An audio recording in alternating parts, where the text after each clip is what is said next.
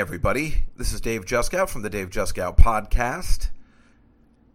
And today we're going to play The Godfather Part 1, Episode 3, or what we call The Year of the Godfather, which is always performed live at the Village Underground. This one in particular being performed on Tuesday, August 2nd, 2016, at right around the corner from the Comedy Cellar, a division of the Comedy Cellar, the Village Underground. This is the third time we've done this, and what we do is we're performing the entire Godfather Part 1, and it's taken me 5 episodes to do it. So we are nitpicking, we are going through each scene, and we're having a lot of fun. I think this time, August 2nd, maybe you've heard the previous 2 versions, was the best one we've done, which couldn't have made me happier, because as you know, if you've listened to the show before, I was quite disappointed with the second one. Although I like to blame the cast. I mean, I don't blame them. I like to make fun of them, and I like to pick on them because that's what I do, and it's my favorite thing to do. And I think it's really funny to just pick on your cast. For the last one, I blamed myself, and I just don't think I think I knew what I did wrong, and I said I'm going to fix it this time, and I believe I did. And I really, really felt great about this incarnation, the 3rd episode out of 5, the next one being at the Village Underground on November 15th.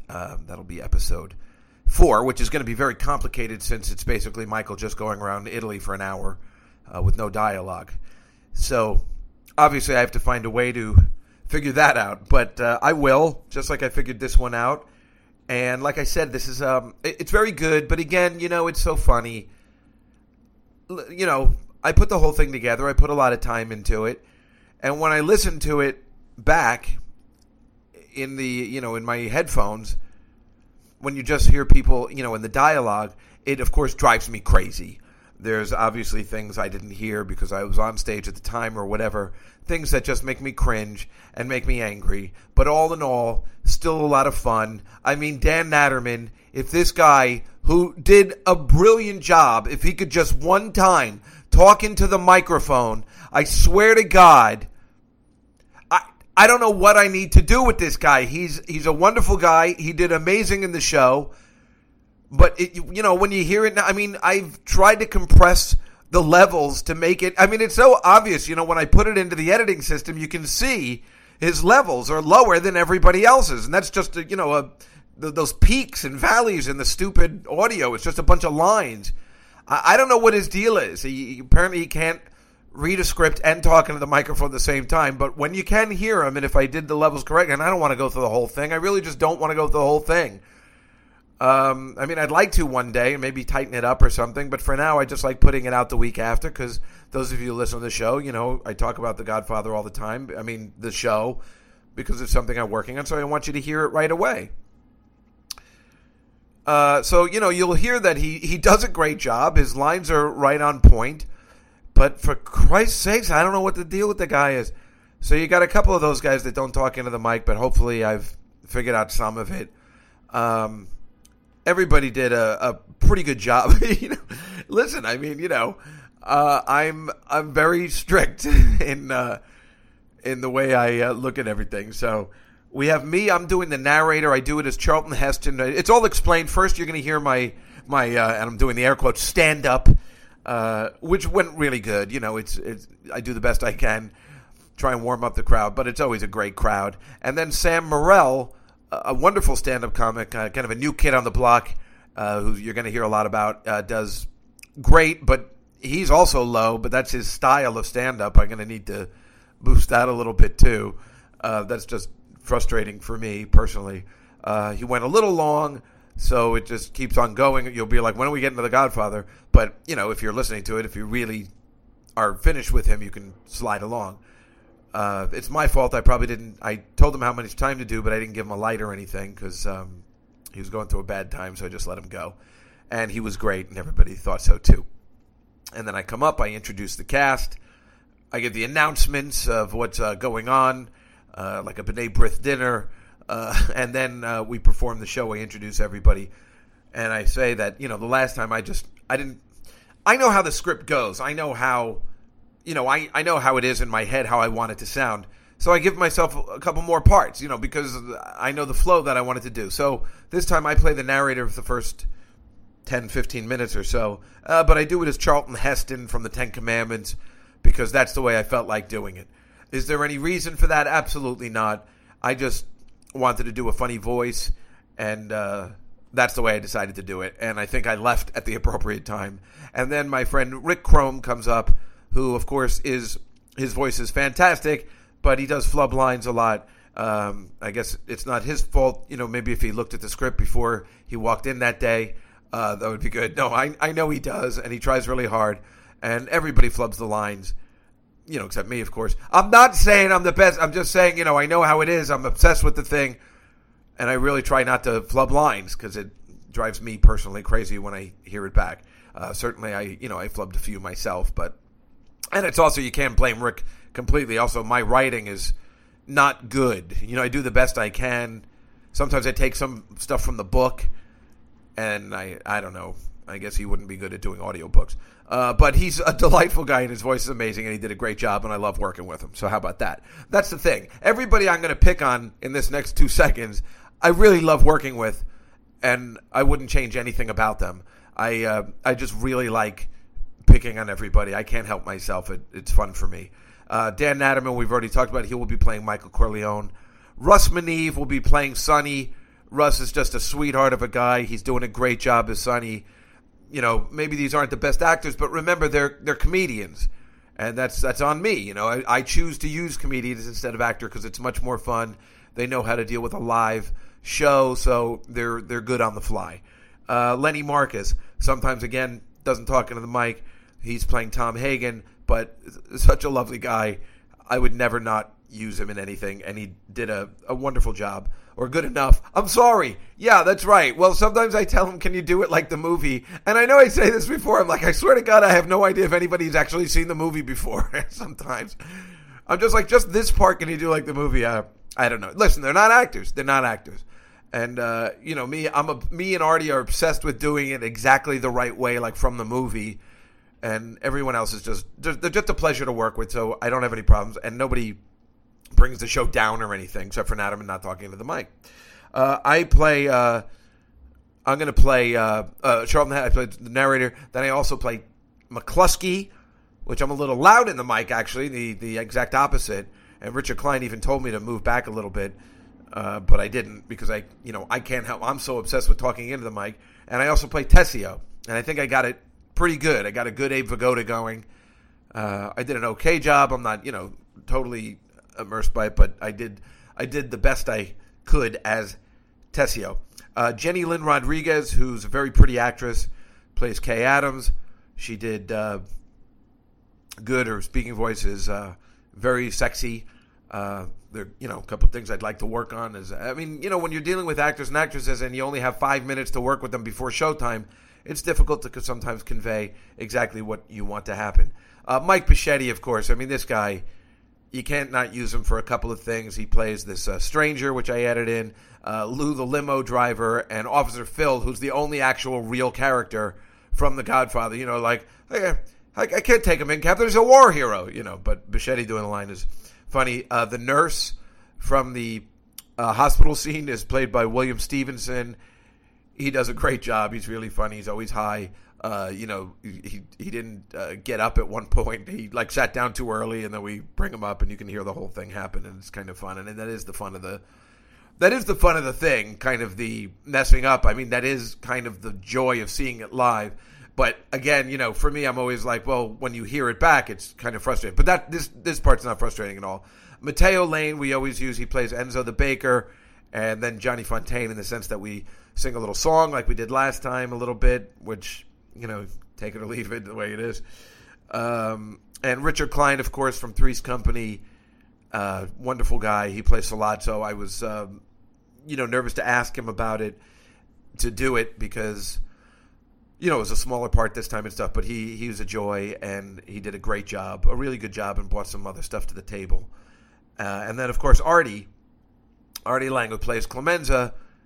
It's so funny. Artie comes in, last minute, had not read the script at all. Now, Artie Lang, we all know, knows The Godfather backwards and forwards, so I don't have to worry about Artie Lang. I even told him, you don't even have to come to rehearsal. I know he doesn't like getting there early. And he did a great job. You'd never know. He just opened, he didn't look at the script at all, and he just saw it the day. That's why he laughs at some of the lines, because he didn't even know what was coming. And still, he did a great job. I was talking to some girls who were sitting right in the front row, and I was like, Artie sometimes it doesn't look like he's going to stand up properly. And all they were saying was like, boy, he's a really good actor, which is what we found in Judd Apatow in the new HBO Crashing. Everybody just says Artie's a great actor, and he really is. And you can hear that here, but sometimes, again, he's off stage not talking into the mic. You don't know what's happening. I don't know. Maybe I'll try and make some edits and stuff and kind of keep it going. Also, the musicians, Noam Dworman and Colin Smith, they're so good on the mandolin and the guitar, and they make it special. It's a little hard to hear their instruments in the back. But, again, the whole thing is a lot of fun. I think it went really well. It's, I think it was a good length.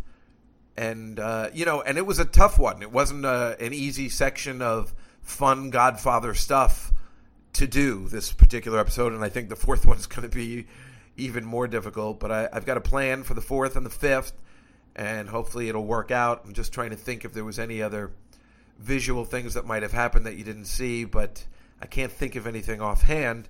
So let's just get to it. Recorded live August 2nd, 2016 at 8 p.m. at the Village Underground, a division of the Comedy Cellar. This is the year of The Godfather, The Godfather 1, Episode 3.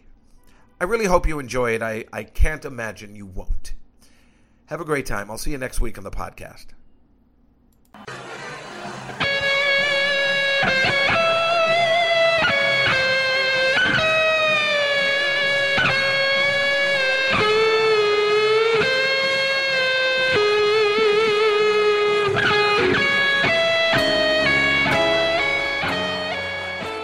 Ladies and gentlemen, please welcome the Don himself, Dave Juskow. Hello, everybody. Hello, everybody. I can't decide. There's so many microphones. Hello, everybody. Thank you for coming out to The Godfather Part 3. Technically not Part 3. Yeah, don't woo about, because I slipped. It's not The Godfather Part 3. It's The Godfather Part 1, Episode 3. Let's make that very clear. Nobody likes The Godfather 3. Am I right? Okay. Is this on? Can you hear me okay? Yeah. How's everybody doing? Yeah, we said that already. We covered that already. All right, yeah, good, because this is a very festive crowd. Look at everybody. It's wonderful. It's wonderful. I love when everybody comes out to see a 40-year-old movie retold by a bunch of idiots. This is fantastic. I can't even... What a wonderful day. Oh. As you can see, I'm a little stressed out. I got to relax a little bit. When I do these shows, I get a little stressed. I was bringing my... cat to the groomer today. I set show days aside for cat grooming, and I was supposed to bring her to the ASPCA, but I'm so frazzled I mixed up the letters, brought her to the NAACP by accident. Mixed up the letters, and they were like, "Oh, we don't groom cats," and but then they did because she was a black cat, and that was really nice of them. So I'm going to bring them back next show.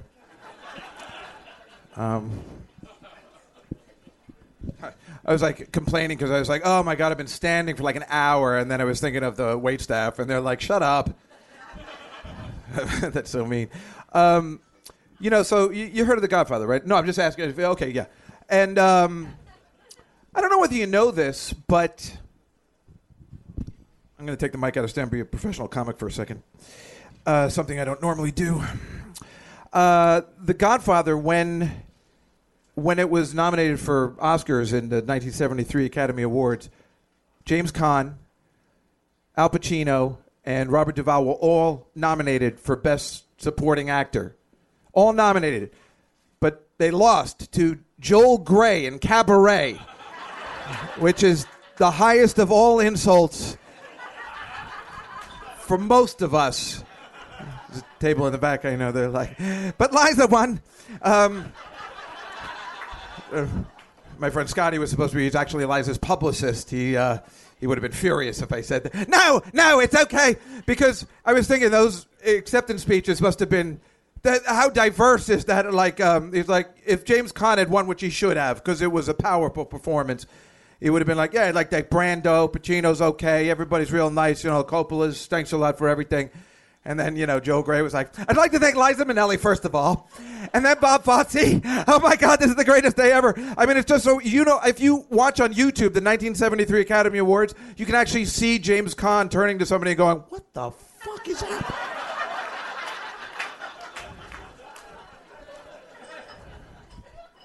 Poor Jimmy Caan. It's my Paul Lynde imitation. It's the only crowd that gets it. Might as well use it up tonight.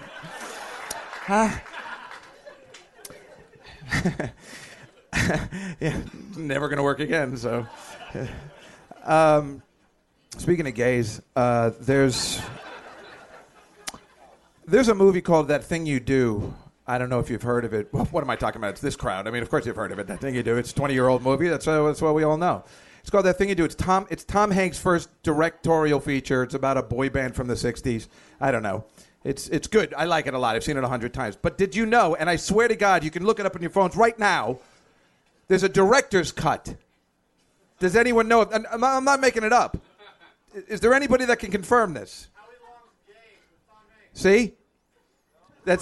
It's true. The director's cut, he's absolutely right, shows that Tom Hanks' character is gay and his boyfriend is Howie Long from the Oakland Raiders. This is no joke. Yes. This is the director's cut of That Thing You Do for God knows reason.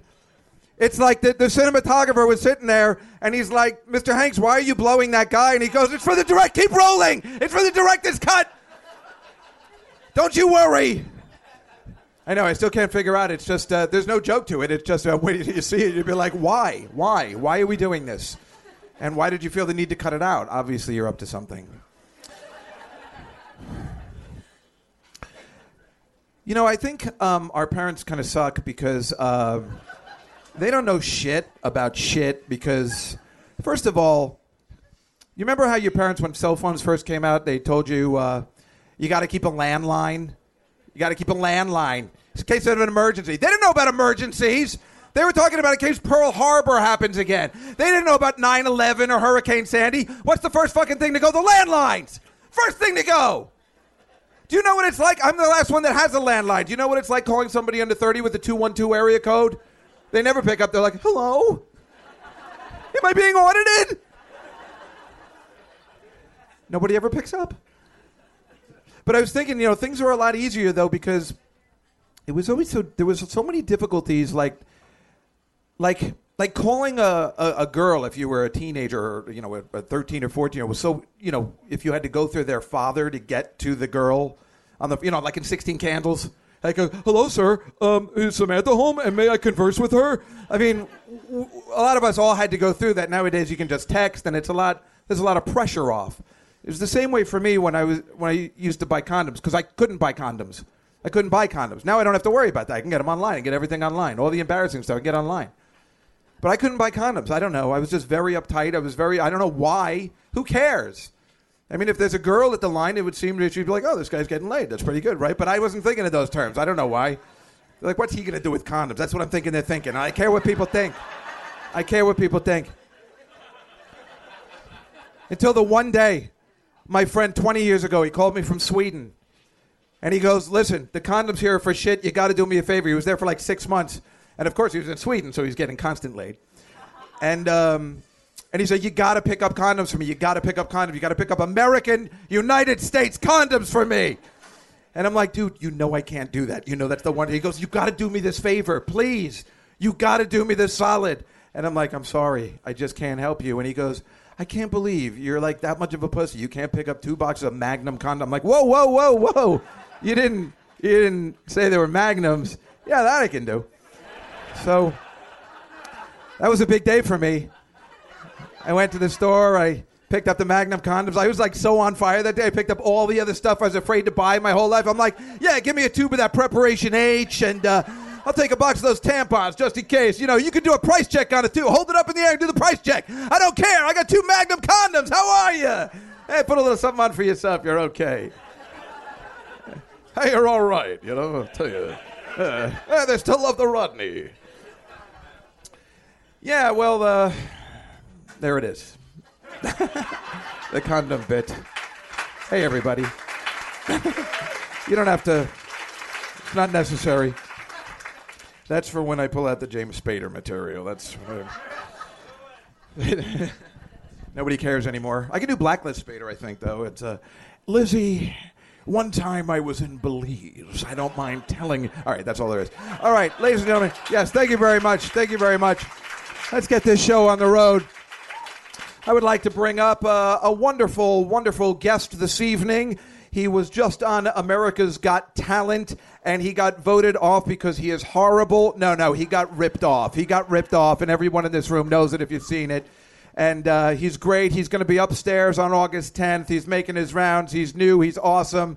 You're going to hear a lot about him if you haven't already. Please welcome the amazing, great Mr. Sam Morril, everybody. You know you got shit. Oh, thank you. Thank you, IMDb movie trivia. Okay. America's Got Talent. I got fucked. I lost to a mime. But it's not that bad. His name was Tape Face, so. My mom texted me when I got off. She's like, you had our vote. Yeah, I kind of assumed that, Mom. Thanks. That'd be weird if she texted me, look, we love you because you're our son, but we just really felt that Tape Face was better, so. He really spoke to us.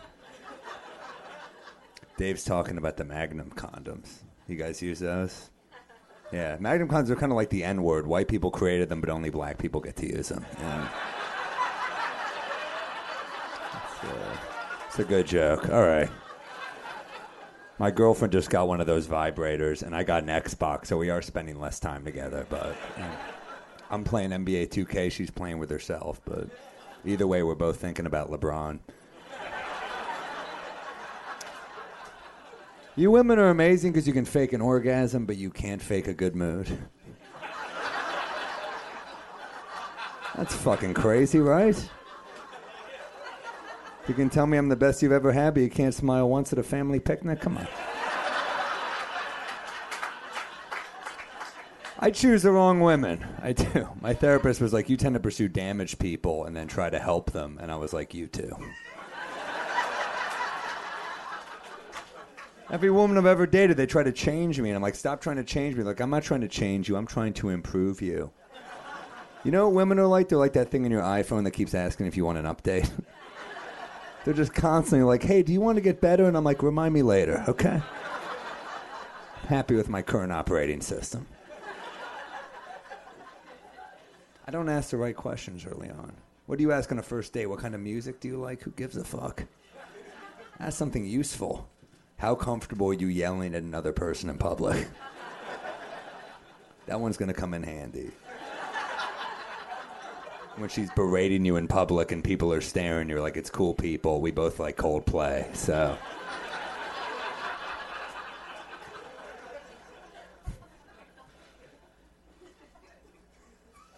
She likes kids. I don't like kids, Emma. A little, but like, come on. Babies are miracles. I don't know. It's only babies. It's never adults, right? We have a baby and we're like, it's a miracle. And then it grows up and we're like, never mind. We were wrong about that. A baby's not really a miracle, right? Anyone can make one. Winning the lottery, that's a miracle. You would never win the Mega Millions jackpot and be like, should we keep it? Yeah, we're going to keep it. We tell kids they could be whatever they want, but then we don't give them the odds, which I think would be helpful. You know, if I have a kid, I'm going to be honest. If he's like, Daddy, can I play in the NBA? I'd be like, statistically, it's possible, but let's take a look at this chart.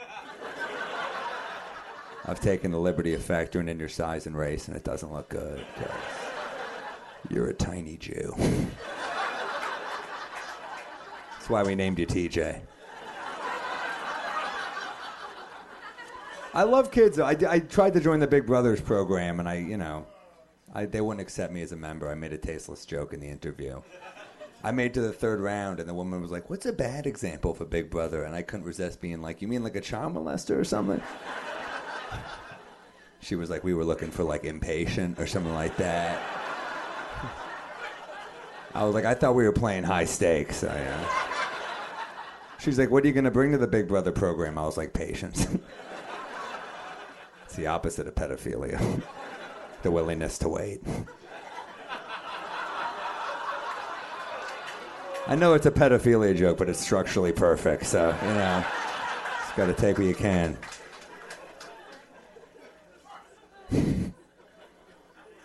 But been on the road a lot. Delta's dead to me. They're pieces of shit.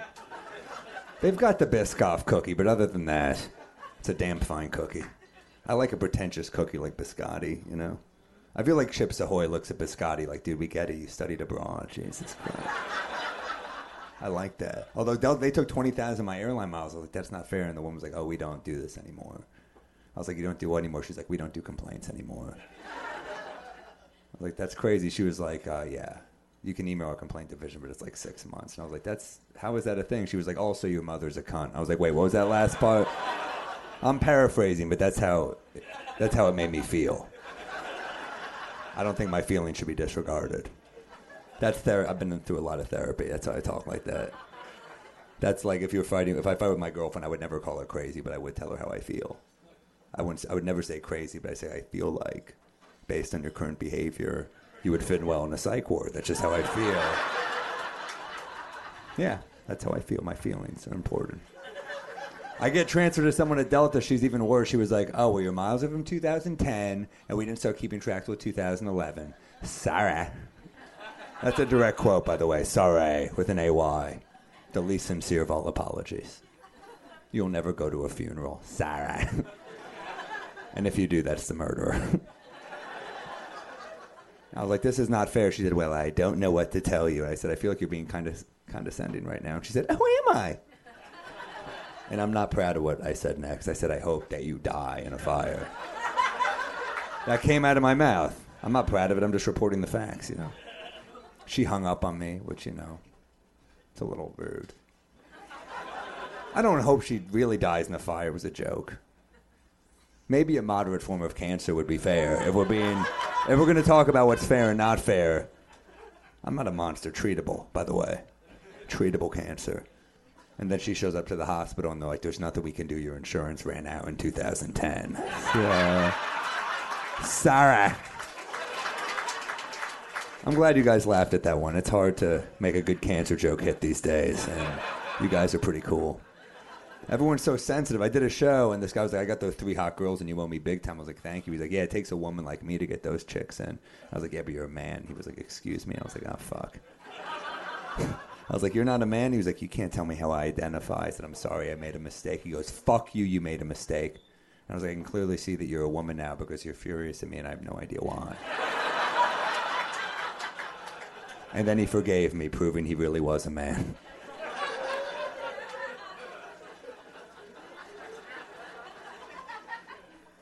I make trans jokes. I'm supportive, but I made a Caitlyn Jenner joke, and my girlfriend was like, you don't get it. You're a straight white man. Caitlyn has had it hard, okay?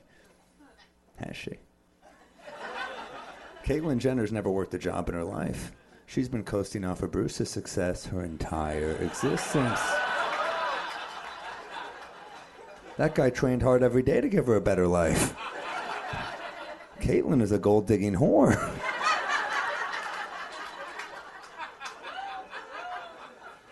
I guess I like a curvy woman, a voluptuous woman. I don't know who came up with the stick-thin model look. I guess it was the fashion industry, which means gay men. Gay guys are like, these are the hot chicks, and straight guys like, if you say so. I mean, I'll fuck most of them, but I'm not happy about it. Why did gay guys get to choose who the hot women are? That's like straight guys got to decide which is the best Broadway show. Be like, all right, and the Tony goes to Rocky again. And I have a single friend. He fucks a different woman every night, and he's still not satisfied. He's like, oh, why do they always want to sleep over? They always want to spend the night. Why is that? I was like, I don't know. Probably because they're naked and exhausted. That's like the number one time I don't want to move where I am.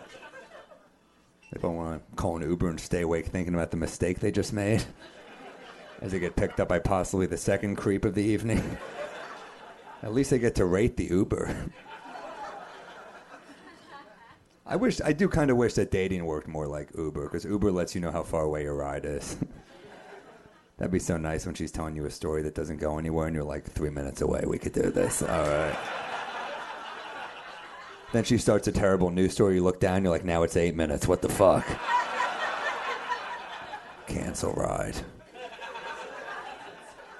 Becoming a better person. I don't even watch porn anymore. Do you know that? You probably wouldn't know that, but that'd be weird if you did know that. I quit. Because I can't relate to the main character anymore. I was delusional enough when I was single to relate. But now I know that no one wants to fuck me, and it's harder to watch. If they made relationship porn, like it was just like a woman who was like tired, you know? And she was like, not tonight, and that was the whole video I'd watch, but... And then the guy takes out a Kindle, that's the money shot. Was that one too weird for you guys? You're fun because you laugh at like 7 or 8 in a row, and then you're like, nah, not for us. We got it. We got a good gauge. I went on a date once, and my friend was like, you got to masturbate before the date. Have you ever heard that? Because that way if you get laid, you last longer. That's what he said. Here's what they don't tell you, though. If you masturbate before a date, you're going to cancel the date. I call the girl like there's been a change of plans. You go to the movie, I'm going to take a nap. And people ask how you stay faithful when you do this. Like, I'm on the road a lot. They're like, how do you not cheat when you're on the road? Do you want to know my secret to not cheating? This is my secret. Not one woman has tried to fuck me ever. That's how I do it. Sure, it's hard. I'll be alone on a plane, hot women walking towards me. I'll be like, this chick better not sit next to me. She sits next to me. We don't speak the entire flight. I'm like, that was a close call. Fuck. I'm a great American. Because I do get ashamed of what I find attractive. I'll see a dumb bimbo, my dick pops up. I'm like, damn it, penis. Intelligence should matter, but it doesn't, you know? Not to my penis. Having a penis is like having a Republican son. It's a part of me, so I have to support it, but these are not the views that I endorse, you know? The penis really does change over time. Back in the day, all I needed was a picture of Jennifer Love Hewitt's smile. She was lovely. Now it's harder. Now I'm fucking an actual woman. She's choking me. I'm like, tell me I'm adopted. She's like, what? That's what it takes now. I'm not happy about it. It's harder. Every time I have sex with my girlfriend, she says, you made me come, which is pretty generous because I know I'm not doing much, you know. We'll be having sex. She's like, I'm about to come. And I'm like, cool. And then she's like, stay completely still. Okay. Then she's like, you just made me come. I'm like, are you sure? Kind of feels like I played dead with an erection is what happened. Made you come. That's like if I went to the barber shop and I'm like, can you hold the buzzer completely still? She started rubbing my head around it like a cat. You're the best I've ever had.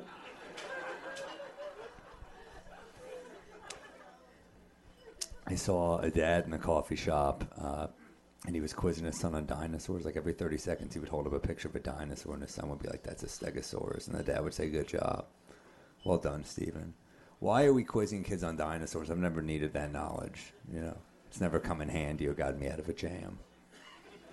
Never been driving drunk. Some cop pulls me over. What kind of dinosaur is this, dude? I don't know, a stegosaurus? He's like, step out of the vehicle.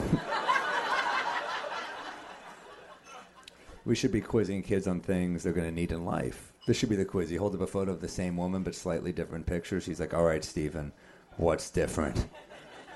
And the kid's like, her haircut. He's like, very good. That's going to get you out of so much unnecessary bullshit. Then another photo of a woman. Is she angry? And the kid's like, she's going to say she's not, but I think she really is. And the dad's like, you're fucking good at this, dude. You're better than me. That's why I only get to see you on weekends. All right, there we go. This city is wearing me down slowly. I take a lot of late-night subway rides, and I'm sick of the crazy people. This guy got on last week, 3 a.m. There's probably 5 people on the train. He just looks around. He goes, y'all motherfuckers scared now. Just kept saying that, y'all motherfuckers scared. Like the third time he said it, we're like, yeah, we're fucking scared of you. Absolutely. Stop saying it like it's surprising that we're scared of you. You seem fucking imbalanced. So I see he's wearing headphones, and I do that thing where you protect your brain. I'm like, maybe it's a song, you know. Everyone's favorite hit single from the 90s, Y'all Motherfuckers Scared Now.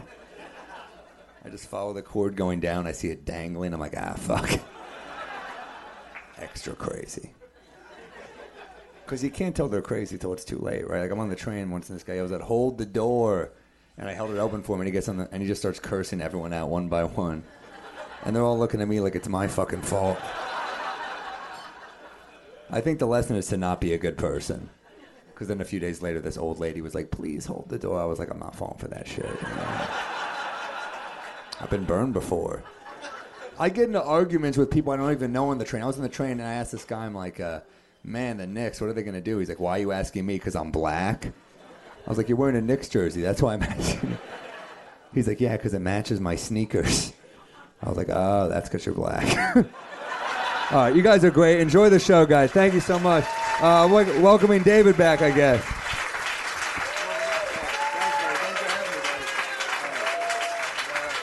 Sam Morrell, everybody. Yeah.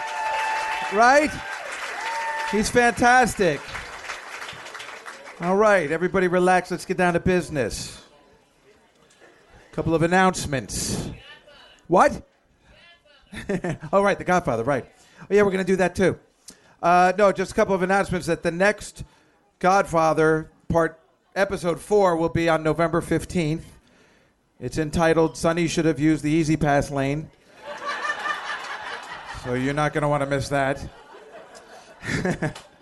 Also, me, Artie, and Lenny are starting a little football show here on September 27th on Tuesday at 6:30. Once a month, we're going to talk about football, talk about tailgating, just make some picks, have some puppets. I don't see how you can go wrong. So please come down for that. I feel like I'm at the temple at the end of Yom Kippur with the announcements. Also, there will be a brotherhood meeting on Thursday. Okay, so just we're going to do The Godfather for you again.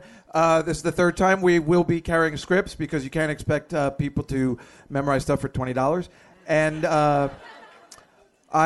in this one, I will be playing because I was upset last time. I was, sometimes I get a little obsessed, as you know, and I was watching, and I just can't not be a part. So I gave myself some more stuff to do this time. So for the first bit part, I will be playing the narrator, and for some reason, I decided to do it as Charlton Heston because not only is this the only crowd that will ever understand or possibly know who he is, but the thing is, I've been doing Charlton Heston imitations since the 80s when it was hacky then. So I'm completely ready to, go with that. And then I'm also playing McCluskey and Tessio, which I was going to have Jeff Ross do, but he's out of town. So I will do the best. Now we got our band. This is Noam Dwarman. He's the owner and proprietor of this establishment. And Colin Smith on guitar. Noam will be playing the mandolin. They're our band this evening. And hello, gentlemen. Hi. Thank you very much for coming. You can take off your hood. You're scaring everybody. That's what musicians do. You can't tell them what to do. You can't tell them how to act. You look good. You look good, Colin. Did you know about that Jewish-Irish guy that I met? And I told you he was just like he was trying to tell me, like he was like, no, really, I'm Jewish. And I just got a smear of cream cheese before, and he was just doing everything Jewish thing in an Irish accent. Oh, the whole thing's fakakta. I swear to God, that's right on 23rd Street. All right, let's begin, and I will make the intros for The Godfather. We will meet our cast, and I will tell you who they are playing. I've already introduced Noam and Colin.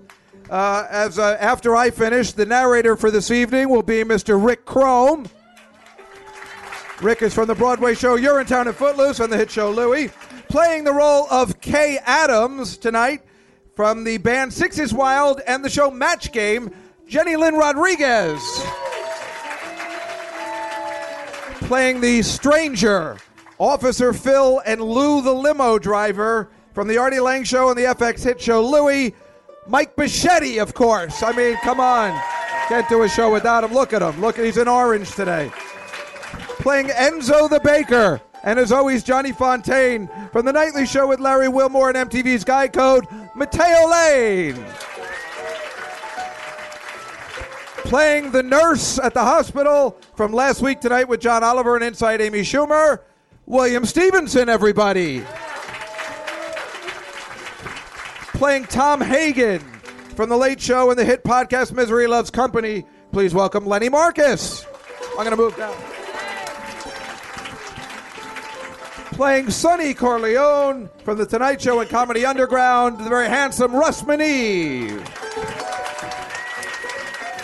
Playing the very big part of Michael Corleone today from America's Got Talent and the Comedy Cellar podcast, Little Danny Natterman. Playing Virgil Sollazzo from the epic, legendary show Three's Company and the FX smash hit The Americans, Richard Klein. And of course, playing Pete Clemenza from the upcoming Judd Apatow HBO show Crashing and the Artie Quitter podcast, it is Artie Lang. All right, let's begin The Godfather, episode 3.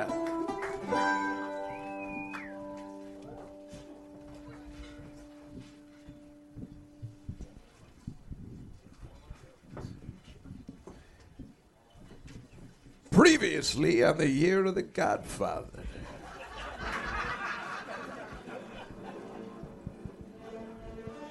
Vito Corleone, the head of the biggest crime family in the nation, met with a prominent heroin dealer named Virgil Sollazzo and told him to go fuck himself. Sollazzo retaliated with the help of some of the other crime families in New York and gunned down the king of the Dons. Fortunately, the Don slipped on a banana peel during his assassination, and the gunman didn't get enough shots to kill him, so he's currently healing at the French hospital in Manhattan. The Corleone family is worried that Sollazzo will strike again because they realize the death of Don Corleone is the key to his and the other families taking over the city. We pick up with Michael Corleone, the Don's youngest son, distraught over the preceding incidents and extremely worried about his father. Pete Clemenza, the Godfather's oldest friend and Copper regime, Michael's older brothers and sister are cooking dinner. Clemenza calls outside to Michael, who is sitting on a bench outside the kitchen all alone, looking kind of like a retard from the zoo. His longtime college girlfriend, Kay Adams, is calling on the phone. Hey, Mike. Hey, Mikey. Yeah. You wanted on the telephone. Well, who is it? Some girl. Hello, Kay? How's your father? He's good. He's going to make it. I love you. What's that? I love you. Michael? Hello? Yeah, I know. What the fuck? Who are you, Han Solo? Who's that? Tell me you love me, you big weirdo. Well, I can't talk right now. I think there's a bad connection or something. It's hard to hear you.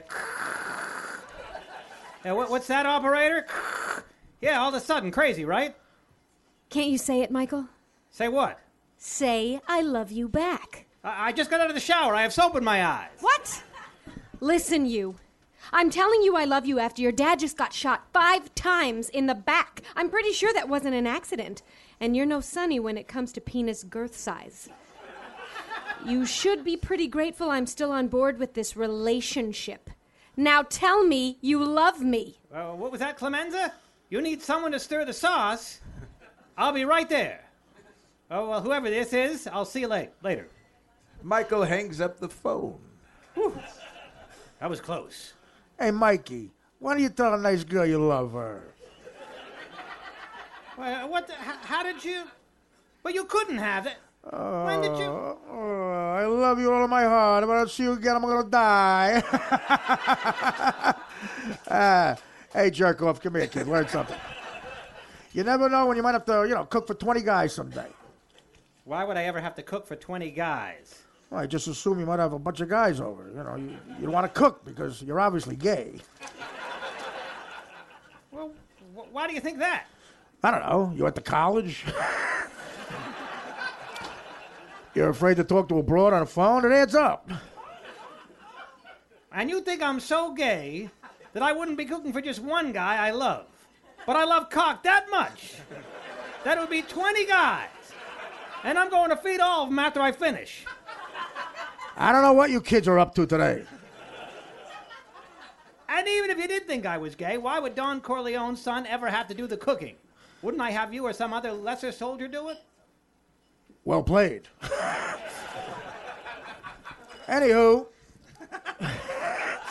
you see, you start out with a little bit of oil, then you fry some garlic, then you throw in some tomatoes, tomato paste, you fry it, you make sure it doesn't stick. You get it into a boil, you shove in all your sausage and your meatballs. Oh my God, I'm so fucking hungry. Add a little bit of wine, a little bit of sugar, and that's my trick. How's that your trick? Everyone makes their sauce like that. I had a friend. He was doing a year for contempt, and he had this wonderful system for doing the garlic. He used a razor, and he used to slice it so thin that he used to liquefy in the pan with just a little olive oil. It was a very good system. Oh, yeah? How many onions did he use? 3 small onions. That's too much. No. 3 small onions. Sonny enters the kitchen. Hey, why don't you cut the crap? You guys are mixing up the movies. I got more important things for you to do. How's Paulie? Oh, Paulie, what's him no more? Really? Why not? Why not? You told me to, I'm just busting on you. I just hope he didn't suffer. Wait a minute. You said, I'm just busting on you. Jesus. Cut it out, Sonny. Michael begins to walk out of the house. Hey, where you going? To the city. No, I want to send some bodyguards with him, all right? No, I'm just going to the hospital to see Pop. And a few other things. Never mind. Send somebody with him. Nah, he'll be all right. Salazzo knows he's a civilian. All right. Be careful, huh? Yes, sir. Send somebody with him anyway. No, I'm going by myself, and that's fine. We cut almost sitcom-like to Michael squeezed like a sardine into the car in between 2 button men on the way to the city. Whew.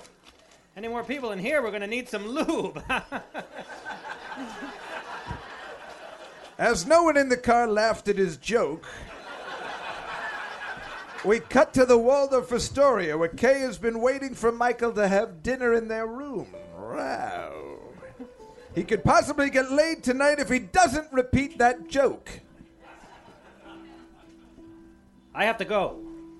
What the fuck? You just got here. Can I go with you? You know, Kay, there's going to be detectives there, people from the press.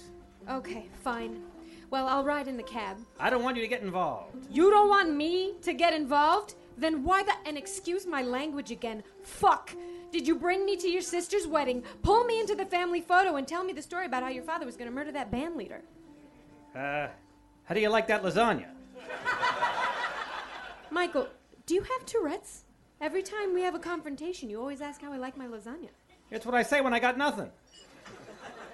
Michael, when will I see you again? Go back to New Hampshire. I'll call you at your parents' house. You go back to New Hampshire. I'm having a steak at the Waldorf Astoria. Why would I ever go back to New Hampshire? When will I see you again, Michael? I don't know. You don't know? Michael gets up and leaves. Kay gets up in a burst like Mo Green spilling his drink over when Michael tells him he wants to buy him out later in the film. She's screaming out the window at Michael as he walks down the street. Now, this scene may not have been in the movie, but for all you ladies out there who've been treated like a bag of crap from boys like this, it sure as hell should have. Hey, asshole! You keep walking, 'cause we're through. Yeah, that's right. I'm ending it with you. So don't even think about coming to New Hampshire a year from now after you've been married to someone else to try to get me back just because your first wife blew up because she didn't know how to pronounce the days of the week. 'Cause I may not be available. There's a lot of fresh cock in New Hampshire that an elementary school teacher like myself might enjoy. And don't think I won't go looking for it. You've seen me in that movie Looking for Mr. Goodbar. I'm a school teacher in that too, and I'm looking for rough and dangerous sex from lowlifes, like your mom. I was nominated for a Golden Globe for that jerky, so put that in your lasagna and smoke it. Oh, by the way, your mother's lasagna sucks. It's dry and the sauce is stupid. I was faking it when I was like, wow, that Mama Corleone is such a good cook. And wow, what an attractive mother you have. Okay, I'm back. I forgot my hat. Oh, Michael. Hey, I didn't really mean any of those things. What things? I've been stuck in the elevator for 10 minutes. Oh, well, then who was I? Well, it doesn't matter. Call me when you get home. Right, sure. I'll call you. Michael the coward he is leaves. A stranger enters the hotel room. Can I help you? Yes. You just screaming at me outside. Some of those things were very hurtful. Especially the stuff you said about my mom. Jeez. Sorry about that. We dissolve to a cab. We dissolve to a cab pulling in front of the French Hospital on West 30th Street. The French Hospital was the same hospital where Babe Ruth died in 1948 after a legendary hot dog eating contest, or at least that's the way I'd like to think of him going out. Michael gets out of the cab and into a very quiet hospital to find no one is at the nurse's station. He walks down the hall to check in office and only sees a half-finished sandwich on a desk. Clearly the other half eaten by Babe Ruth before he died. Now Michael is a little panicked. He runs down the hall, up the stairs towards his father's room. He pauses, noticing there's no guard outside the Don's door. He walks around the corner up to room number 2 and hesitates before pushing the door open, nervous of what he feels he might find. He wonders if it might be the other half of that missing sandwich. The door opens to reveal that, yes, Don is in the bed. Michael wonders now, is he alive? He walks up to the Don, and he's startled by a nurse. What are you doing here? You're not supposed to be here now. I'm Michael Corleone. This is my father. There's nobody here. What happened to the guards? Your father just had too many visitors. They interfered with hospital service. The police made them leave about 10 minutes ago. The nurse checks the Don's pulse to pretend like he's doing something when clearly he was just eating that sandwich before. Michael picks up the phone and dials the operator. Yes, get me Long Beach 45620. No, that's not a phony number. Well, can you try Murray Hill 32825? No, it's a real number, damn it. Well, how about Bensonhurst 73848? All right, I'm fucking with you. The real number is 555-1375. Thank you. And nurse. Oh, wait a minute. Stay here. Yeah, Sonny, it's Michael. I'm at the hospital. Listen, I got here late. There's nobody here. No, nobody. No Tessie's men, no detectives, nobody. Papa's all alone. Excuse me, but are you going to be here long? I got a half uneaten sandwich that's not going to eat itself. Plus, it's rather rude to say, Papa's all alone. I'm right here, you know. It's just a little disrespectful is all. I'm sorry, but you will just have to leave unless you have weed. Michael starts walking around the room. He's checking to see if the bed might fit through the doorway. Okay, you and I are going to move my father to another room. Now, can you disconnect those tubes so we can move the bed out? What? That's out of the question. Nurse, you know my father. Men are coming here to kill him. You understand? Now help me, please. Oh, hell no. Listen, you pasty-ass whitey. I'm just going to turn around, go back into my office, finish that sandwich, and pretend like this whole damn day never happened. All right. What if I got you a big gulp to go with that sandwich? All right, some weed. Now you're talking. Michael and the nurse roll the Don's bed to another room. We hear a door close and footsteps coming up, which seems like a mountain of stairs. Michael and the nurse peer from the doorway. A suspicious man holding flowers seems to be looking for a room. Ooh, flowers. Shut up. Michael and the nurse come out of hiding and talk to the stranger. Who are you? Yeah, who the hell are you? I'm Enzo, the baker. Emma, don't you remember me? Enzo? Enzo? Yes, Enzo. Enzo? The baker. What? Ask him if he has any weed. You know Enzo the baker, who's really into Nazzaroni's daughter, eh? Oh, yes, Enzo, right. Right, Enzo. Right, Enzo. Enzo. Right, Enzo. We know. So how you doing, man? Well, you know, not so good. I've got a pain in my hands from rolling Joe all day. Just won't go away. Oh, that's probably carpal tunnel. Well, listen, you better get out of here, Enzo. There's going to be trouble. Listen, if there's a trouble, I stay here to help you. For your father. For your father. All right. For my father, I get it. Now, listen, wait for me outside in front of the hospital, all right? Oh. I'll be out in a minute. Now, go ahead. Okay. Bye, Enzo. Nice meeting you. I like Enzo. Michael and the nurse return to the Don's room at his bedside. Now, you just lie here, Pop. I'll take care of you now. I'm with you. I'm with you. Michael kisses the Don's hand. The Don smiles with a tear in his eye. Oh. Nurse, you left too early.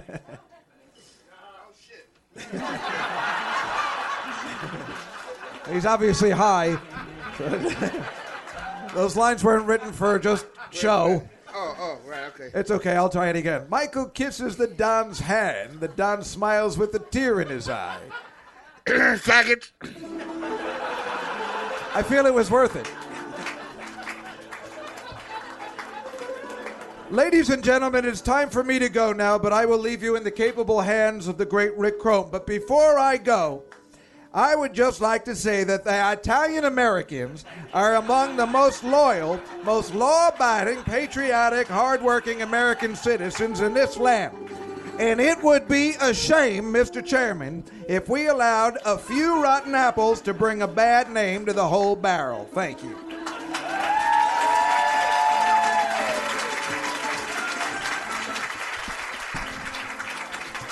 Thank you, Mr. Heston. Michael leaves to meet Enzo outside the hospital. Enzo is waiting on the outside staircase. Michael grabs the flowers Enzo is holding and throws them over the edge of the staircase.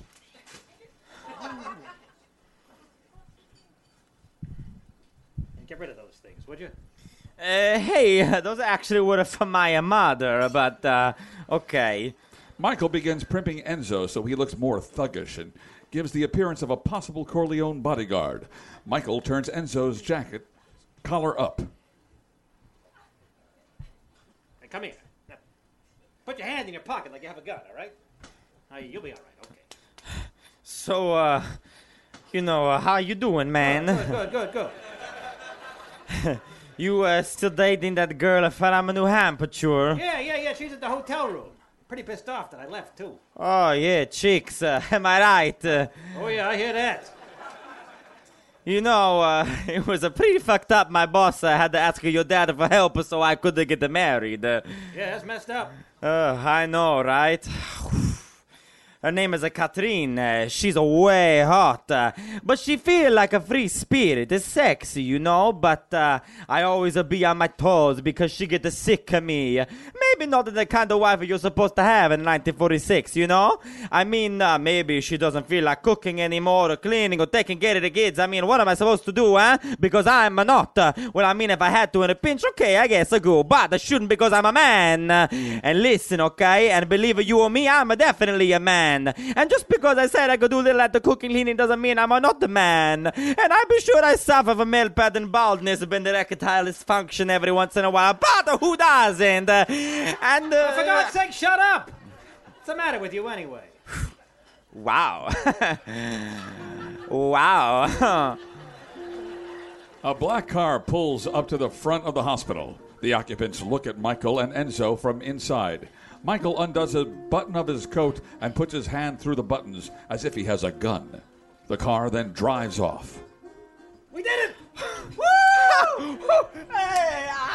And you see at the faces, and they look stupid like, who are these tough guys? We are a little scared the girls. This is amazing. I know, that was so cool.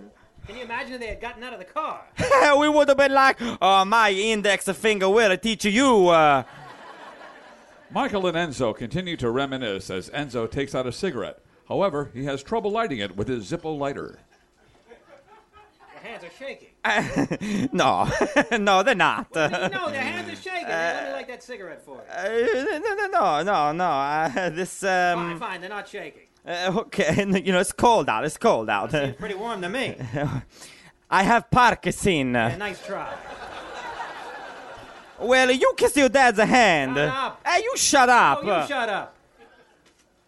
Moments later, sirens are heard as police cars screech to a halt in front of the hospital. Michael shoos Enzo away, and he is grabbed by an officer. Now hold still. Enter Captain Mark McCluskey, a 20-year veteran of the New York City Police Force. Many years ago, he was an honest and tough cop. However, he was only taking home $100 a week as a captain, so he became susceptible to bribes in order to supplement his salary. Bruno Tartaglia and one of McCluskey's 4 sons went to Fordham University together. The Tartaglias and McCluskeys became very close, and in turn, it led to a friendship with Virgil Salazzo. Now, Captain McCluskey is the drug dealer's bodyguard and hilarious sidekick. How did I get all you guinea hoods locked up? What the hell are you doing here? Well, what happened to the men who were guarding my father, Captain? Why, you little punk! What the hell are you doing telling me my business? I pulled them guys over here. Now you get out of here and stay away from this hospital. I'm not moving until you pull some guards in my front of my father's room.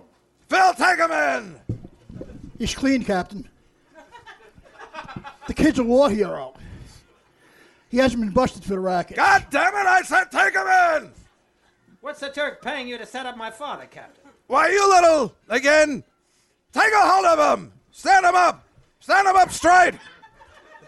The police officers take a hold of Michael as he keeps trying to slouch down and not stand up straight, which is really annoying Captain McCluskey. Hey, knock it off. Stop that. Just cut it out. Finally, McCluskey punches Michael in the jaw as 2 cars full of Corleone screech up. Men get out of one car and run up the steps towards the Don's room. Tom Hagen and a couple of men from another car go to take care of Michael. Tom releases a verbal barrage of legal jargon on McCluskey that's so insane it actually makes you think of becoming a lawyer just so you can say it to someone someday on a lark. I'm the attorney for the Corleone family. These men are private detectives hired to protect Vito Corleone. They're licensed to carry firearms, and if you interfere, you'll have to appear before a judge in the morning and show cause. What? I said, I'm the attorney for the Corleone. I heard what you said, you kraut Mick Jerkoff.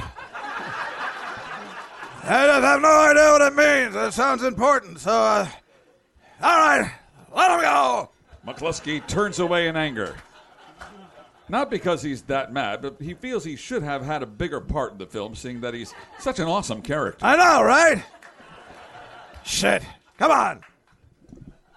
You want to go for some coffee? Why, you Yeah, all right. McCluskey out.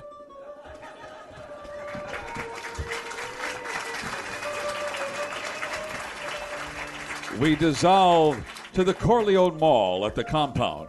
Clemenza and Michael get out of the car and walk through the gate, noticing many armed men all over the mall. Michael now has a bruised jaw from where McCluskey punched him. Tessio greets him.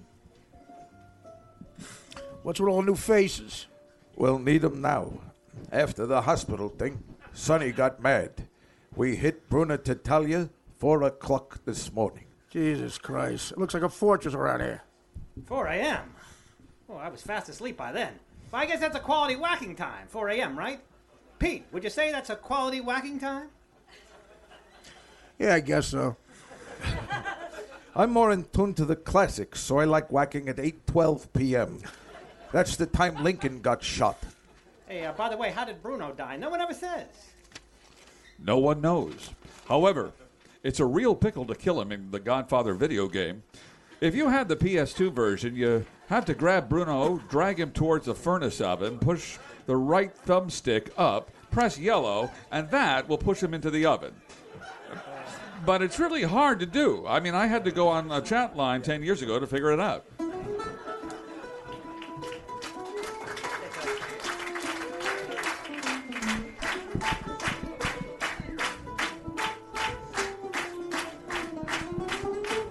Later, Don Corleone's office. Sonny is in the best mood. He's all smiles, walking around, doing bits, pretending to use a cane. He's as happy as Robert De Niro was in Goodfellas at the diner scene when he thinks Tommy is going to get made. Hey, Tomanuch. Hey, 100 button men on the street, 24 hours a day. That Turk shows one hair on his ass, he's dead. Yeah? Believe me. Hey, Michael, come here. Let me look at you. Beautiful. Beautiful. Just gorgeous, eh? Eh? Hey, listen to this. The Turk wants to talk. And gosh, imagine the nerve of that son of a bitch. Craps out last night and wants a meeting today. Yeah, what did he say? What'd he say? Bada beep, bada boop, bada beep, bada beep, bada boop. What? You know, bada beep, bada boop, bada beep. I still don't understand what you're saying. Maybe I can say it best in a song.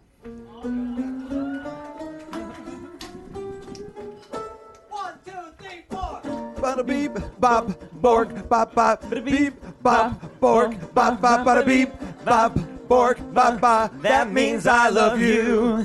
I took my baby far out in Bada space. beep, bop, bork, bop, bop. With a little man with a funny, funny Bada face. beep, bop, bork, bop, bop. He taught us both to wow. That's Bada beep, why bop, bork, bop, bop. And nobody digs the word we say. Bada beep, bop, bork, bop, bop. Bada beep, bop, bork, Bop, bop, bop, beep, bop, bork, bop, bop, bada beep, bop, bork, bop, bop. That means I love you. Come fly with me, get high with me. Bada beep, bop, bork, bop, bop. That means I love you.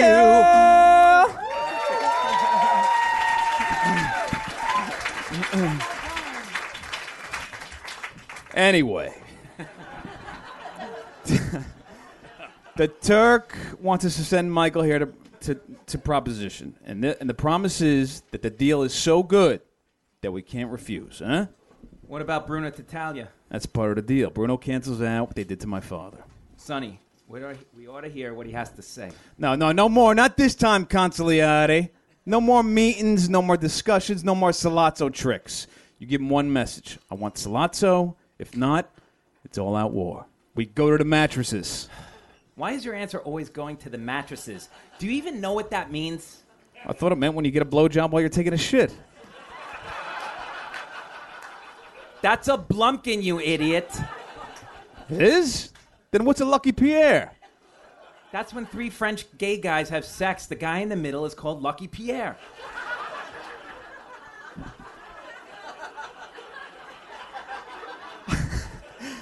I thought that was a French dip. That's a sandwich, Sonny. God damn it. Your father would not want to hear this. This is business, not personal, Sonny. And it's disgusting. Hey, they shot my father. That's business. Your ass. Even the shooting of your father was business, not personal, Sonny. Well, then business will have to suffer, all right? And listen, do me a favor, Tom. No more advice on how to patch things up, please. Just help me win, please, all right? The two brothers calmed down after that heated exchange. And just in time, too. It was getting a little weird. I found out a bit about this Captain McCluskey who broke Mike's jaw. Yeah? What about him? Okay, now he's definitely on Salazzo's payroll, and for big money. McCluskey has agreed to be the Turk's bodyguard. So what you have to understand, Sonny, is that while Salazzo is being guarded like this, he's an invulnerable. Now, nobody has ever gunned down a New York City police captain. Never. It would be disastrous. All the five families would come after you, Sonny. The Corleone family would be outcast. Even the old man's political protection would run for cover. So do me a favor and take this into consideration. We wait a beat. Even hot-headed Sonny realizes the odds are impossible. All right. We'll wait. We can't wait! Squeeze me? A sphincter says what? A baking powder? ribbed for her pleasure. We move slowly in. All eyes on Michael. This is the transformation we've been waiting for. In the previous scene, Michael has been punched in the jaw. Al Pacino played it perfectly. Can Dan Natterman muster up any acting here? Or will we just get a usual Natterman performance? Which really works for me either way. It would take Al Pacino 11 years until we saw a performance like this from him again. Yes, Scarface, the second greatest movie ever made, although Goodfellas really puts it in third place now, and of course, Clueless being a close fourth. But Right. Go ahead. We can't wait. I don't care what Salazzo says about a deal. He's going to kill Pop. That's it. That's the key for him. Must get Salazzo. Mike is right. See, the fat guy gets it. Hey, let me ask you something. What about McCluskey, huh? What do we do with this cop here? They want to have a meeting with me, right? It'll be me, McCluskey, and Salazzo. Let's set the meeting. Get our informers to find out where it's going to be held. Now, we insist it's a public place. A bar, a restaurant, a Ramada Inn, maybe? The Chuckle Hut Comedy Cove in Cleveland? The men's bathhouse in Chelsea. You know, someplace where there's people, so I feel safe. There were limited people the last time you played at the Chuckle Hut in Cleveland. That was due to poor advertising on my manager's part. Moving on. They're going to search me when I first meet them, right? So I can't have a weapon on me then. But if Clemenza can figure a way to have a weapon planted there for me, then I'll kill them both. There's another long pause. And then, all of a sudden, Clemenza begins to chuckle.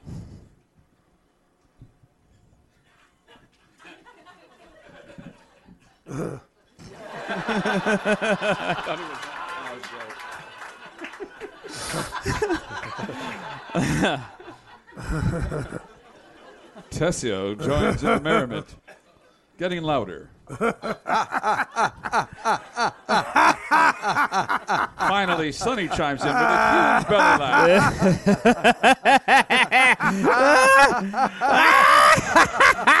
You little fag. Hours pass. The laughter continues. There is more laughter after this one line from Michael than when Mazzini beats Wesley in a game of wits in The Princess Bride. There is more laughter from this one line than when Pee Wee Herman asks if there's a basement at the Alamo.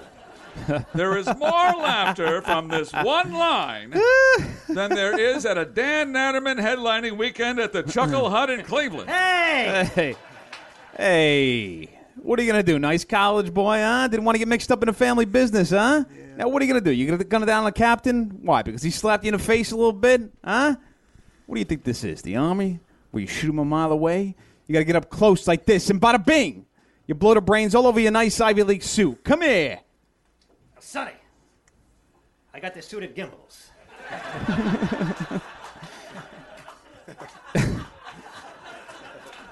You are taking this very personal. Tom, this is business, and this man is taking it very, very personal. Where does it say that you can't kill a cop? Come on, Mikey. Tom, wait a minute. I'm talking about a cop that's mixed up in drugs. I'm talking about a cop. A dishonest cop. A crooked cop who got mixed up in the rackets and got what he was coming to him. That's a terrific story, and we have newspaper people on the payroll, don't we, Tom? They might like a story like that. They might. It's not personal, Sonny. It's strictly business. But if I'm being honest, it's a little personal, too. I knew it. We cut to Clemenza's cellar. Clemenza is showing Michael the gun he's going to use. Michael isn't really paying attention anyway and is being kind of an asshole. It's as cold as they come. Impossible to trace. So you ain't got to worry about prints, Mike. I put a special tape on the trigger and the butt. Here, try it. Michael picks up the gun, aims it, but doesn't shoot. What's the matter? The trigger too tight? Michael shoots the gun, which gives off a very loud, echoing sound. Yes! Yeah, I left it noisy. That way it scares any pain in the ass innocent bystanders away. All right, you shoot them both. Now what do you do? Okay, I sit down, I finish my dinner. Come on, kid, don't fool around, all right? You think I'm fooling around?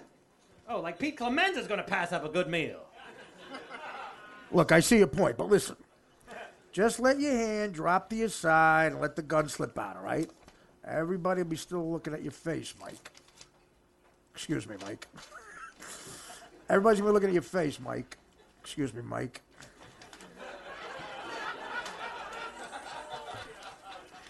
Everybody's going to look at your face, Mike. Okay? They're going to be staring at nothing but your face. So you walk out of the place real fast, but you don't run. Don't look nobody directly in the eye, but you don't look away either. What? That's the most convoluted advice I've ever heard. Plus, that's a lot of information to remember. Walk but don't run. Stare but don't stare. How am I going to concentrate on finishing my meal? Oh, I hope it's a sushi place. I'm getting hungry already. Let's do this! Yeah, they're going to be scared stiff for you, kid. Believe me. So don't worry about nothing. You know you're going to turn out all right. Thanks, Pete. You're okay, too. Yeah. You take a long vacation, nobody knows where, and we'll catch the hell. And you guys would do that for me? That's sweet. How bad do you think it's going to be? Pretty goddamn bad. Probably all the other families will line up against us. That's all right. This thing's got to happen every 5 years or so, 10 years. Helps you get rid of the bad blood. Been 10 years since the last one. You know, you got to stop them at the beginning, Mike. Like they should have stopped Hitler at Munich. They should have never let him get away with that bullshit. They were just asking for big trouble. Well, I tried to stop Hitler. What did you do? Come again? I joined the army to stop Hitler. You guys love scheming and killing people. Why didn't you get the 5 families together to kill Hitler instead of getting so mad at a movie producer for not casting your godson? Or even better, since you're so into the old country, why didn't you make a plan to kill Mussolini? Well, you know how it is. You get busy with things, you know. Oh, yeah, sure, I get it. It's much more profitable to make sure the baker's daughter gets married. Blah, blah, blah. You know, Mike, we was all proud of you being a war hero and all. Your father, too. Okay, so I guess we're not continuing with this conversation. I don't know whether you know this or not, Mike, but your father bribed the Navy doctor treating your war wounds to exaggerate the injuries so you'd be sent home. It's in the book. What? Are you saying my father had contacts in the Pacific where I got injured and you still didn't decide to kill Mussolini or Hitler? What the fuck is with you guys? Your priorities are a mess. Hey, you know what? Take the gun again. Maybe pull the trigger a few times will make you feel better. Maybe. I'm still finishing my dinner after I kill those guys. We cut to the Corleone dining room. It is 6:30 p.m. Michael, Sonny, Clemenza, Tessie, and Rocco are sitting around eating what appears to be the most delicious Chinese food ever for some reason. They are waiting for news about where the Sollozzo meeting will take place. Michael is smoking a cigarette as the others eat. Michael, why don't you eat something? And ruin my appetite before the meeting? Forget it. You know they're going to pick someplace delicious. Clemenza starts eating, like he's in the movie What About Bob, enjoying every bite just to torture Michael. Tom enters the room. He has been trying to get any contact he has ever had to give him a heads up on where the meeting might be held. Nothing, not a hint, absolutely nothing. Zilch, Gots, zero. Bubkis, nada. Nil. Zippo. Diddly squat. Nothing. Even Sollozzo's people don't know where the meeting's going to be held. Wait a minute. You're in touch with Sollozzo's people, and you didn't know where they were planning to kill Pop? What the fuck, Tom? How much time do we have? Maybe I'll just have 1 egg roll. Listen, they're going to pick you up in front of Jack Dempsey's joint. An hour and a half. Exactly an hour and a half.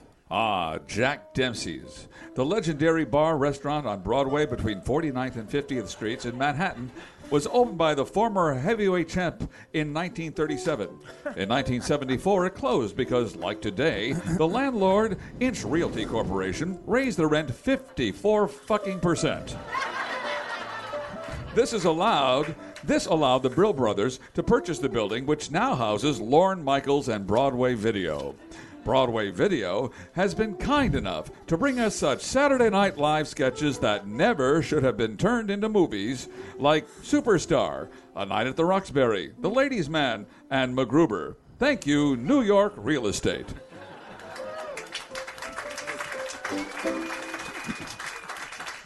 And maybe the meeting's at Jack Dempsey's. That'd be hilarious. They have a complete club dinner there with the roast beef and the swordfish for only $1.75.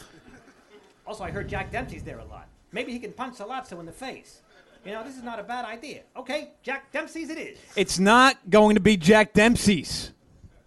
You really are a hothead. No wonder we're in this mess I'm going to get us out of. You're welcome. We could put a tail on him and see how it turns out. Salazzo would lose her ass going around the block. What about the negotiator? He's over at my place playing pinochle with a couple of my men. He's happy they're letting him win. Wait a minute, pinochle? Isn't that more of a girl's game? You're thinking of Mahjong. Oh, that's right. Speaking of which, I haven't received my 1946 Mahjong rules card yet. There's too much of a risk for Mike. Maybe we ought to call it off, Sonny. The negotiator keeps on playing cards until Mike come home safe and sound. So why don't you just blast whoever's in the goddamn car? Too dangerous to be looking for that. Salazzo might not even be in the car, Sonny. Whoa, all right, geez, calm down. All right, calm down. Now who's the hothead? The phone rings. Sonny, his wife beater, and his ridiculously hairy arms get up from the table to answer it. I'll get it. Yeah? Yeah. Well, thanks. Sonny hangs up the phone and returns to the table with the big news. Louis' Restaurant in the Bronx. Is that reliable? That's my man in McCluskey's precinct. The police captain's got to be on call 24 hours a day. He signed out at that number between 8 and 10. 24 hours a day? Jeez, no wonder he's so cranky. Anybody know this joint? Yeah, sure I do. It's perfect for us. A small family place, good food, everyone minds his business. It's perfect. Whoa. Now, wait a minute. How do you know it so well? Since when have you been hanging out in the Bronx? I hang out in the Bronx sometimes. When? Lots of times. Bullshit. Name a time. I can't think of one right now. Oh, you can't think of one right now. Hey, will you guys knock it off? I'm keeping my eye on you, Tessio. I don't know what it is about you, but I know something, Detective Fishy. And yes, I said Detective Fishy to acknowledge your television work. Pete, they got an old-fashioned toilet. You know, the box and the chain thing. We might be able to tape the gun behind it. Yeah, absolutely not. I'm not putting my hand back there. That's like a box full of water with duty in it. Forget it. And how in God's name are you so familiar with the toilets in a particular restaurant? Why would the name Louis in the Bronx register for you? Oh, yeah, the one with the pull chain toilets. Now, hold on a second. I'm going to test you. Okay, Sardis. The closed-coupled toilet with a pipe connecting the cistern to the pan is exposed. Lindy's on 49th Street. That's a back-to-the-wall toilet where the pipes are discreetly hidden. Lucha. That's one of those new water-efficient dual-flush systems. Well, the man knows his toilets. All right, Mike, listen.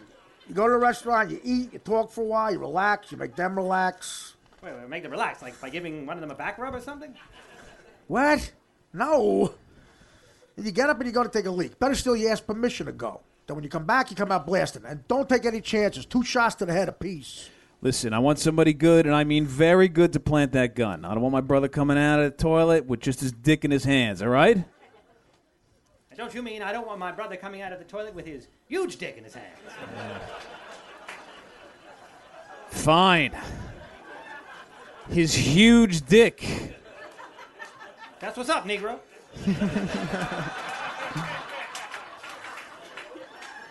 Don't worry, the gun will be there. Behind that yucky toilet box? Ew, gross. Listen, Tessio, you drive him, and you pick him up after the job. Come on, okay? let's move. Tessio, wait. There's a dramatic pause. Michael is perhaps about to say something profound before he goes off on his unprecedented task to save his family. Tessio, Yeah? how's the Italian food in that place? Oh, best in the city. However, whatever you do, do not try the veal. They just never get it right. Well, good, because I'm starving. So excited for dinner. Yeah, but remember, kid, what I told you. You're not really there for dinner. Hey, I said so excited for dinner. Okay, take it easy, take it easy. Everyone gets up to walk Michael to the door. Michael says his goodbyes to everyone individually. Who knows if and when he may see his brothers again. Thank you, Tom. I'll always remember the 3 good times we had together. Tessio, I told you, I'm keeping my eye on you. Jury's still out on what your deal is. Rocco, I'll see you mostly in the second movie when I scream at you and say, Rocco alive! Pete, I know you're jealous I'm going to a restaurant, but you already ate dinner. Don't forget what I told you. 2 shots and head apiece. All right, as soon as you come out the door. Gotcha. All right? Let's go. Ah, Sonny. I guess I'm going to miss you most of all. That darn temper of yours always makes me smile. Did he tell you to drop the gun right away? Yes, 1,000,000 times. Yeah, 2 shots and head apiece. Oh, for good Lord, I get it. 2 shots in the head. I'm not a jackass. 2 shots. Hey, Sonny. All right, let's go. How long do you think it'll be before I can come back? At least a year. A year? Well, what do you think it was going to be? I don't know, a few days? A week tops, a year? Well, it's not like we're gunning down Christy Yamaguchi. Hey, and Mike, listen, I'll square with Mom. You know, you're not seeing her before you leave. Oh, my God, I forgot Mom. Well, she gets it. You gotta love these mafia wives. And I'll get a message to that girlfriend when I think the time is right. Ooh, she doesn't get it at all. She might be all in your face asking where I am. Just tell her I'll be back in a year and to wait for me just in case I get married to someone else and it doesn't work out. That ought to do the trick. Whatever you say, Mikey. Come on, kid. Michael is making conversation on the way out, all the way to the car. Ooh, I think I'll start with an antipasto. I wonder how that bolognese sauce is. Ooh, that's going to be delicious. And obviously dessert. Perhaps I can shoot them at the dessert.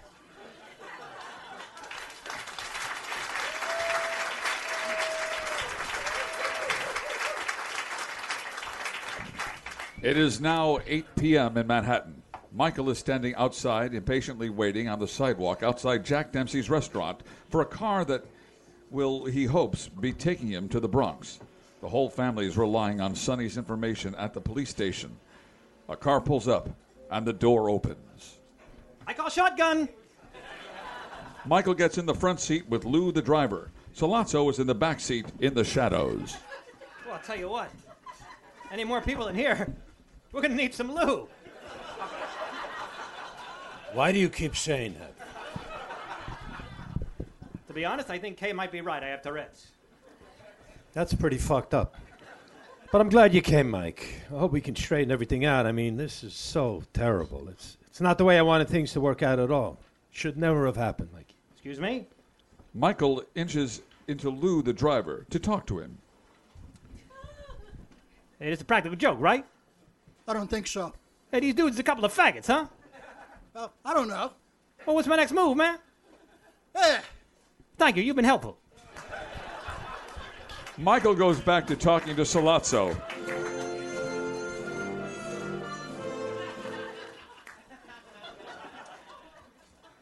Michael goes back to talking to Sollozzo after not being so sure if the dialogue from the movie Trading Places was going to resonate with the audience. But as with this entire series of Godfather readings, the author was hoping for the 2 people in the audience who will get it.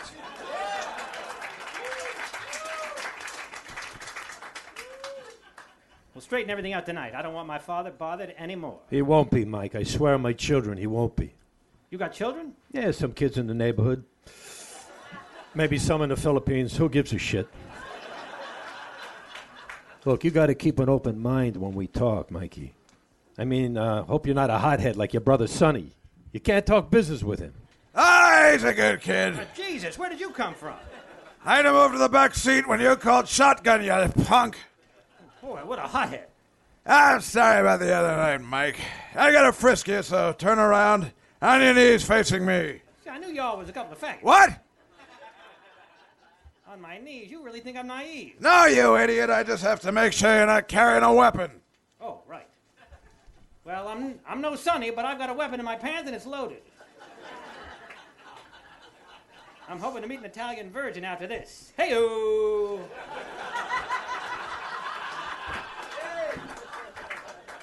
McCluskey begins to frisk Michael. I guess I'm getting too old for my job. Too grouchy. Can't stand the aggravation. Just stay above the equator, Sandusky. Why, you little... He's clean. To Michael's dismay, the car carrying the four men take the exit for the George Washington Bridge. They're going over to New Jersey, leaving the blazing city behind. Michael keeps his face impassive. Whoever had given Sonny the info on where the meeting was to be held had given him the wrong dope.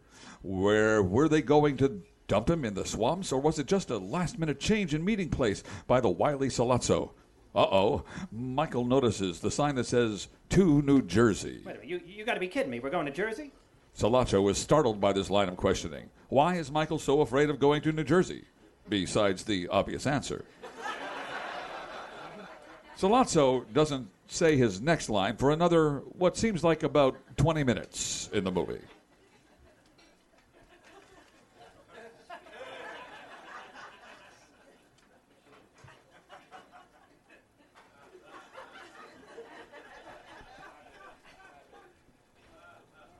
Maybe.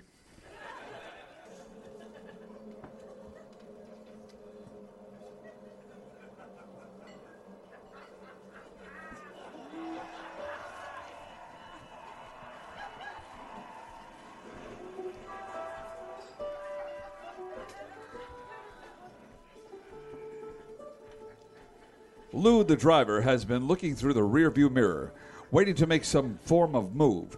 But because he may also have Asperger's, it isn't clear if that is the plan. When they are nearly all the way across, Lou gives the wheel a violent twist. The heavy automobile jumps into the air when it hits the divider and bounces over the lanes going back to New York City.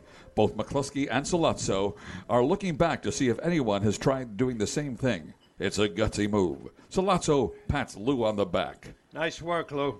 Thanks, boss. Yeah, really great work, Lou. I think that weapon in my pants just went off. Lord, you're the worst driver anywhere. Europe, Asia. I had to make sure we weren't being followed. Relax, jerk off. We have a better plan than that. What is it? Not telling. Can I have a hint? No. Why, you little... See, that's why I won't tell you, Virgil. You got to tell this guy to relax. The car finally pulls up to Louis' Italian-American restaurant. Whew! Wasn't sure if we'd end up here or not. I mean, good Louis. Boy, I love this place. What a surprise. A small, friendly place where everyone minds their own business. Or so I'm told. Have a good time, guys. Can you bring me back a doggy bag? We dissolve to a table inside Louis' where the three men are seated. The waiter brings a bottle of wine and an appetizer to the table. Captain McCluskey begins to tuck his napkin into his collar. He is so ready to eat. While the waiter uncorks and pours the wine, Sollozzo and Michael both stare at each other angrily. You think a 20-year police captain might pick up on the foreshadowing ambience of the situation, but he's starving.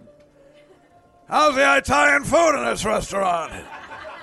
It's good. Try the veal. It's the best in the city. I'll have it. Oh, now, hold on now. Tessio said it's questionable here. Fuck Tessio! A capito. The waiter takes McCluskey's order and then takes about an hour and a half to open and pour the wine, and then walks away. Hey, I didn't get to order. Okay, let's see. I'll have lamb chops. Should I get a side of pasta? Virgil, you didn't order either. What are you going to have? I'm going to speak in Italian to Mike. Is that all right? McCluskey? What the fuck do I care? All right. Mi dispiace, e la luna mezza mare, esce vecchia bacala. Ai ai ai, esce vecchia bacala, e che vai, esce vai, vecchia bacala. Ai hey ho, e che vecchia bacala. What happened to your father was business, all right? It's just business. I have much respect for your father. But your father, his thinking is so old-fashioned. You must understand why I had to do that. Well, now, hold on. Now, let me see. Now, I'm not up on my Italian that much. Lo capisco. That means I understand. You telling me how to do my job? The waiter comes back with McCluskey's veal. Well, now, whoa, that was ridiculously fast. Did you order ahead? There's no way that's fresh. Yeah, waiter. Well, why you only bring his dinner? And for God's sakes, man, what's the rush? I thought we were here to have a good time. Michael is starving and keeps staring at McCluskey's veal. Hey, how is that? It's delicious. Best in the city. Really? Well, Tessio's an asshole. I should have ordered that. Mike, let's work through where we go from here, huh? Como se dice, what I want. What's most important to me is that I have a guarantee. No more attempts on my father's life. At this point, you'll notice in the movie Michael gives up even trying to talk Italian. The reason for that is that actor Al Pacino is horrid at remembering different languages. He can muster up a few lines, but you'll notice even in the movie Scarface, I don't think he ever says anything in Spanish unless "fly little pelican" is a Cuban vernacular I'm unfamiliar with. And furthermore, at this point in Pacino's career, he's yelling so much in the movies, I can't understand what he's saying in English. Wah! What guarantees can I give you, Mike? I am the hunted one. I missed my chance. You think too much of me, kid. I'm not that clever. All I want is a truce. Okay, screw this. McCluskey's almost finished with his meal. I'm going to see what's taking my order so long. I mean, I have to go to the bathroom. Is that okay? Sollozzo gives Mike an evil stare. He knows something is up. Michael didn't drink any of his water or drink any wine, and he's, in his 20s? He should be able to hold off going to the bathroom longer than that. To make it look real, he should have been seriously filling up on water, like Leslie Nielsen in the first Naked Gun movie. McCluskey can hardly look up from his meal. He's so engulfed in it, but he is able to muster a few choice words with his mouth full. He is obviously a very bright man. You gotta go! Sollozzo stops Mike and starts grabbing his testicles to frisk him. Whoa, you frisking me or getting frisky? I frisked him, he's clean. And don't worry, I checked his testicular area more than anywhere else. So you don't need to do it again unless, of course, God, this is good veal. Don't take too long. I frisked 1,000 young punks. Yeah, you keep saying that, and you know what? It's awkward. Oh, and waiter, bring the dessert menu, in case those idiots didn't get to plant the gun in there. Michael enters the restroom and walks into the stall. Jesus, it smells like a cow took a shit in here. He walks over to the toilet and reaches behind the enamel water cabinet. This is so disgusting. I'm going to shower in hand sanitizer once they invent it. Michael starts to panic a bit. He can't find the gun. Outside of the restaurant, Captain McCluskey actually looks up from his meal towards the restroom. If McCluskey takes his face out of his dinner for anything, that is some serious suspicion. Michael reaches further up the tank. Seriously, this box isn't full of duty, is it? I think I'm going to throw up. Finally, Michael's hand touches the small blunt-nosed gun fastened with tape. He rips the gun loose, remembering that Clemenza had said not to worry about leaving prints on the tape. He shoves the gun into his waistband and around his buttons, his jacket over it. He washes his hands and wets his hair.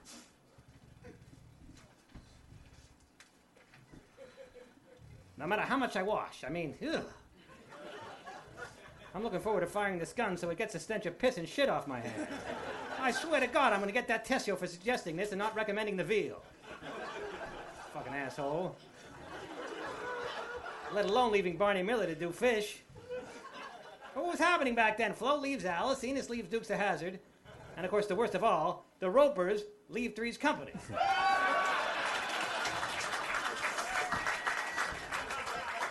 I think you know what I'm talking about, Sollozzo.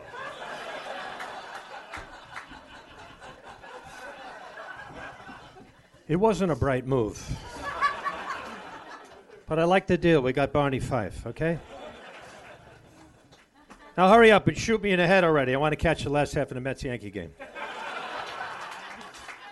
Michael wipes his prints off the faucet with his handkerchief. As he emerges from the restroom, Solazzo and McCluskey are eagle-eyed in their concern. Michael stands by the door, hesitates, preparing himself mentally as a subway car is loudly heard passing close by.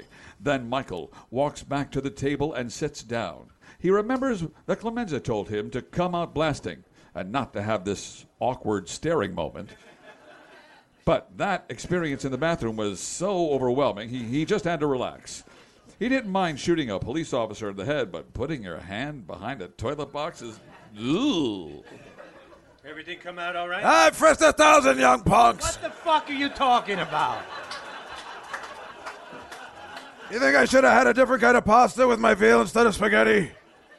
Seriously, are you high? I'm a little bit high. You're freaking losing it, man. Come on. This is the conversation the two could have been having for all Michael was aware of. Michael sits at the table and unbuttons his jacket. His mind is so filled with pounding blood that no words register anyway. The young waiter comes back and remembers he forgot to take the other guy's orders. At this time, Michael thrusts the table away from him. With his left hand and with the right hand, shoots Solazzo once squarely in the head. When the bullet exits the other side, it blasts a huge gout of blood and skull fragments on the petrified waiter's jacket.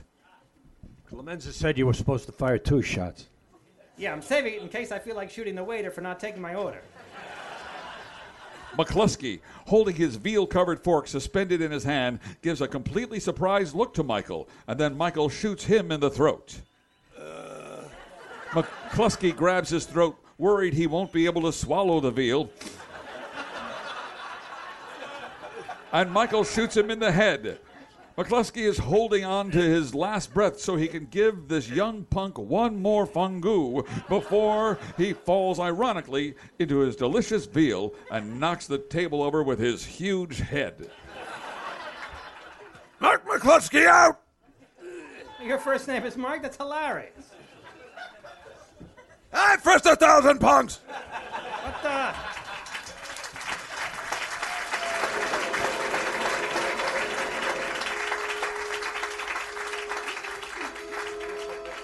Michael and the waiter look at each other for a moment. The waiter now knows forever he should always bring everyone's food out together. Michael backs up, turns around, and lets the gun slip out of his hand. He walks out of the restaurant as Tessio drives by to pick him up, take him to the airport, and put him on a plane to Italy. The following dialogue would have ended Act 1 in the movie if Neil Simon had written the screenplay. So, what happened? Oh, God, it was a disaster. I mean, let me just see if I have this straight. First, we marry off my sister, and I show up to the wedding saying I'm nothing like my family. Then Pop gets shot because he slips on a banana peel and can't get to safety in time. Then I change my mind and decide to go into the family business, or whatever this Sicilian thing is. After that, a police captain smacks me around, and I probably do take it a lot more personally than I led everyone to believe. And then to top it all off, the waiter forgets to take my order. Not to mention your biological clock, and let me see, is there anything else we can pile on? Is it possible? Can anything else possibly happen to me today? Oh, by the way, they messed up your reservation on the flight. You're not flying first class. But that's just perfect. But you didn't say how did the shootings of McCluskey and Solazzo go? Oh, that went good. The Godfather. Written by Mr. Dave Juskow. Thank you, everybody. Let me introduce everybody once again. Mr. Rick Crome, thank you so much. Lovely Jenny Lynn Rodriguez. Mike Bichetti, you can see him on his Don't Fuck With Me tour. Mateo Lane, who will be at the Gramercy Theater on the 18th. William Stevenson, who you can see right at the Comedy Cellar tomorrow night. Lenny Marcus, you can hear his podcast. Misery Loves Company with Kevin Brennan. Sorry. Every Thursday. Russ Maneve will be opening for Artie Lang at the Borgata on Friday. Dan Natterman, you can catch him every week at the Comedy Cellar and the SiriusXM podcast. Richard Klein, I think your society is on. Artie Lang will be at the Borgata this Friday night, and of course, as usual, Artie Quitter podcast. Colin Smith and Noam Dwarman as our band. Thanks to Sam Morrell, Liz Ferrati, and Sam and Josh Zimmerman. Thank you so much. The great Dave Juskow. Dave Juskow. Dave Juskow. Bravo. We'll see you on November 15th, episode 4. Thank you so much, everybody.